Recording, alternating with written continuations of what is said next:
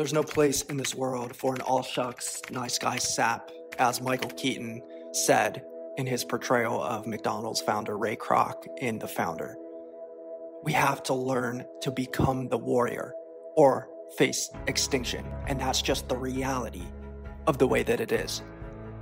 The world is not a nice place. It's not all sunshine and rainbows, as much as I wanted to believe that it was or could be. And make no mistake, we are shifting to a brighter, kinder, more peaceful, more compassionate, more conscious world where those with EQ and empathy will outlast others absent of the ability to connect. But we have to learn to become the wolf, the warrior, or we will wilt. See, the society that we live in now, the collective agreement for the way that capitalism works is as a survival of the fittest.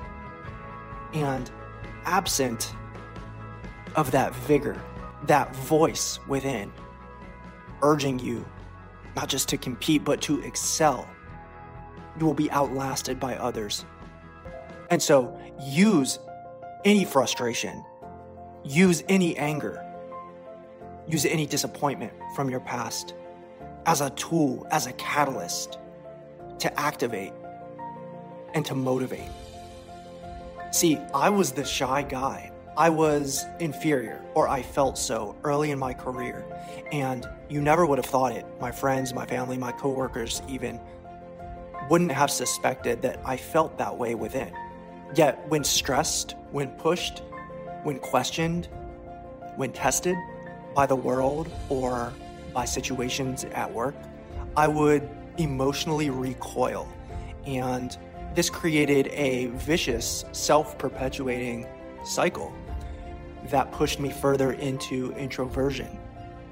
And I didn't realize that it was happening at the time, right? I didn't understand how the stressors of my day were contributing to a growing inferiority complex that ended up significantly hampering my own ability to express myself and to be who I really was in the world. And over the course of time, I didn't realize how I was becoming smaller until I woke up several years ago and realized how I'd been self-censoring, how I'd been keeping my true self from being expressed, from being allowed, from being okay to emanate strength.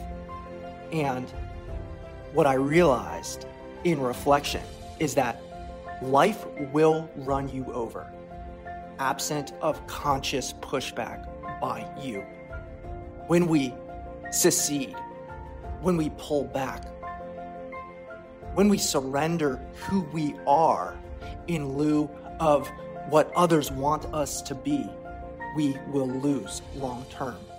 And it's as if the world, the matrix, is geared to cave in on us without a continuous and conscious display of that warrior strength. And so it's up to you, it's up to each of us to choose to become the savage, understanding that without that energy, without the ability to summon that warrior energy, the world will slowly take it from you. If you don't build your own dream, you will spend your life building someone else's.